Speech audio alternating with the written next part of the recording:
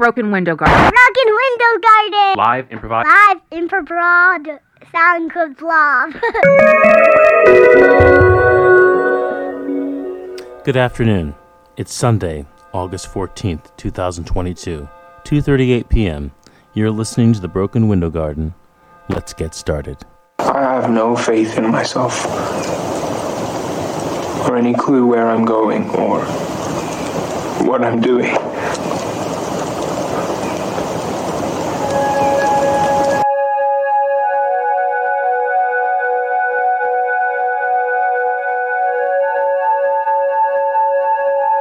What do you want? I don't want anything. It's been a while. Just thinking it's been a while, and it might be nice to catch up.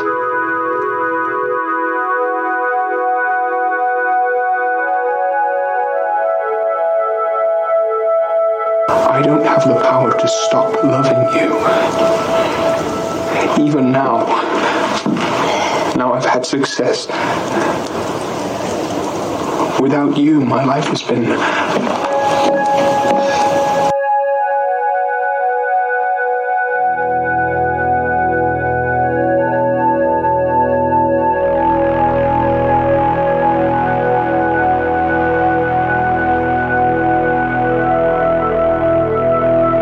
Thought you might want to know I'm still alive.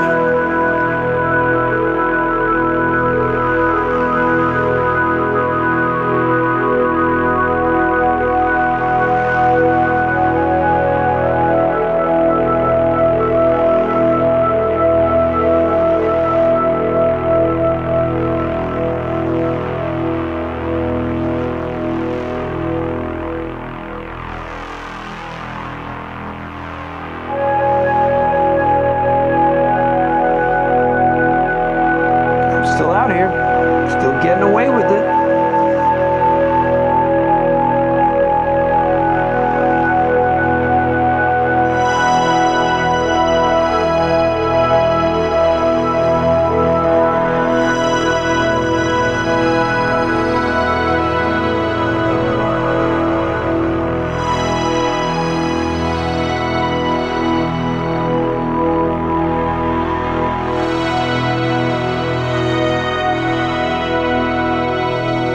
Break and became violent and eventually dangerous. And so I fought my way out of there 6 months pregnant with $10 in my pocket and the clothes on my back. And now I own a house in Marin, and I'm a therapist, and I have books and all that. But that was like so there was a big trauma that was involved with this, which caused me to really question the notions we had for the first time. Remember, this was 1969, so it was the first time I had ever seriously questioned what did it mean to be a woman in a society that didn't want me to be the kind of woman that I was, which is both openly interested in sex and also intelligent, outgoing, outrageous maybe, performative, creative, having a destiny of my own. I was supposed to play second fiddle to somebody else's creativeness. So I was really rethinking my whole life, and this was, it was spurred on by a magnificent acid trip I took 3 months after my daughter was born, and it was, I kind of woke up to this notion of who I might be, that sexuality was my path, that I couldn't figure out why anybody would care who I had sex with, if I look at jealousy that way. And that as a woman who's planning to literally change everything I've ever been taught about how I was supposed to be as a human being, I vowed that I would spend 5 years without getting partnered, and that I would take my relationships with women very seriously. I identified as a dyke as a bi woman for about 12 years, and then as a dyke ever since then. And it was a huge amount of change. I knew I had to do a lot of work to change my life. And so that became, and I also knew very clearly that sexuality was my path. That it wasn't because I was crazy, it wasn't anything else. It was like, this was something that I thought was a marvelous exploration. And it has been so forbidden to explore in this department, right? It's been, I don't know, treated as trivial or frivolous or capricious or at best, and immoral and sick and rotten and awful and indicative of mental illness or what have you at worst, and or else God hates you. So the idea that what I had known about myself all along in the 7 years of active sexual life that I had at that time, I was 25, was that this is really something I want to follow, and I want to be free to follow it however the inclination takes me. Now I write books with theories about why this is and how this works and what the consequences are. But at that time, it was just a big exploration. It was like, okay, how am I going to be? How am I going to be assertive? How am I going to be initiatory? How am I going to go seek out my own destiny instead of wondering why I want more than to wash the socks of somebody else who's seeking their destiny, right? And so it was really a marvelous awakening for me. Sometimes I think, when I'm being humorous, that all sexuality is also a territory in which you will not find my parents, which is no coincidence. So it was another freedom to claim, right? But I was claiming a lot of freedoms and looking at who can I be and what do I need to learn to do. I met a bunch of trans women / drag queens, we called them back then, in North Beach. And they became dear friends of mine. I was looking for what does a powerful woman look like, and nobody told them they weren't supposed to be powerful when they were little boys. And so I wound up with sort of a closet of thrift store evening gowns, and I learned how to fix my car. But anyway, that's kind of like where it went. That there was a moment of revelation that was transformative in my life, and then in this rather odd path, that's where I went. The title is a challenge to a presumption that we make in our society that a person who celebrates sex with a large number of partners freely and adventurously and so on is a slut, and that's something you're not supposed to be, whether you're a man or a woman. Remember, I was living with gay men, and so they were talking about, what did you do in the bath Saturday night? Oh, you slut. It was an admirable thing in this context. Not admirable for women, but I looked at that and said, okay, it wasn't a conscious choice, by the way, about naming the book. It was a nickname we had for the book when we started out, and when we actually finished it and were ready to publish it, we thought about, polyamory for the 21st century and all kinds of boring stuff like that. Since then, a book with that title has been written, and we had been calling it Slut for such a long time, and the ethical slut is it's just a good title, frankly. It says everything you want to say, that you can be an ethical person and you can be a slut. You can be an intelligent, thoughtful person who's respectful to the feelings of the people you play with, who thinks about the consequences of your actions, who's careful and thoughtful and I guess respecting whatever one shares with a partner, even if it's a fairly brief adventure.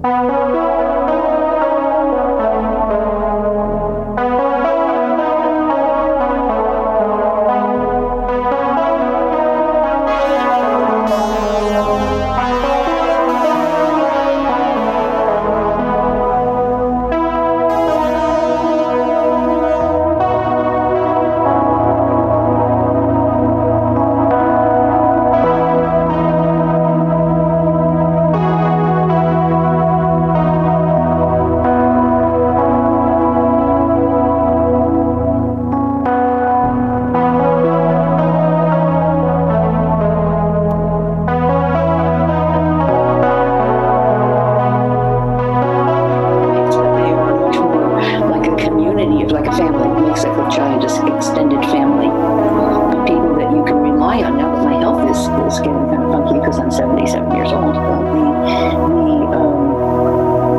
The amount of support I get from people in my community is just astounding. We take care of each other. So there's a lot to say about doing this in a way that we call polyamory or whatever you want to say, but to say that we are also building different kinds of fantasy, of families, of communities, of neighbors, we're not supposed to use the word tribes now, but, clans maybe, my father's from Scotland, I can make it to use the word clans. So there's a much more commitment to something a little bit different than I won't have sex with anybody else, and I won't be interested in sex with anyone else. The commitment is to community and to each other in a far more general way. When you talk about identity, it's really important to remember that this concept of identity, it's something that's important to all of us. Who am I is a big question for each of us that we explore.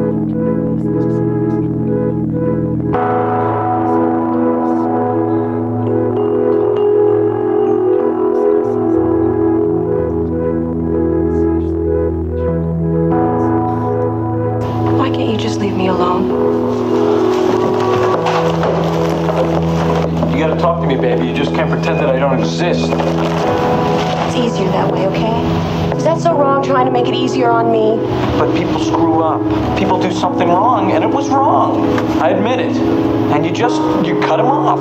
You don't take my calls. You don't answer my letter. Well, wait a minute. You lied to me.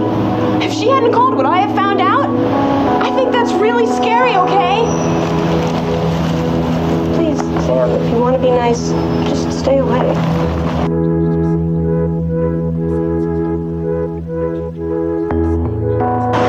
I am a straight arrow. I am a true blue kind of a guy. I've been cool. I am now unmarried. So let's cut the mini moves and the bullshit and get on with this big romance.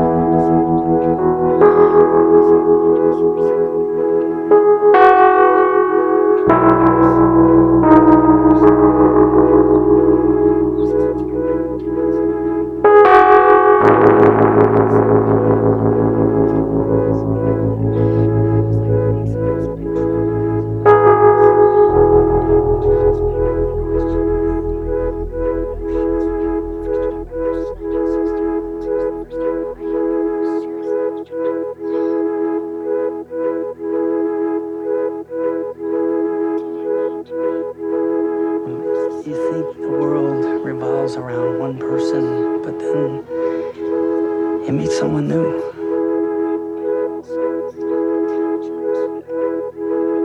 Perhaps it is time for you to stop bullshitting me, okay?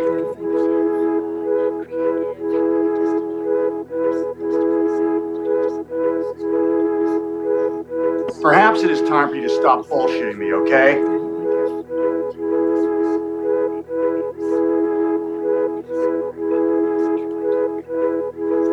Perhaps it is time for you to stop bullshitting me, okay?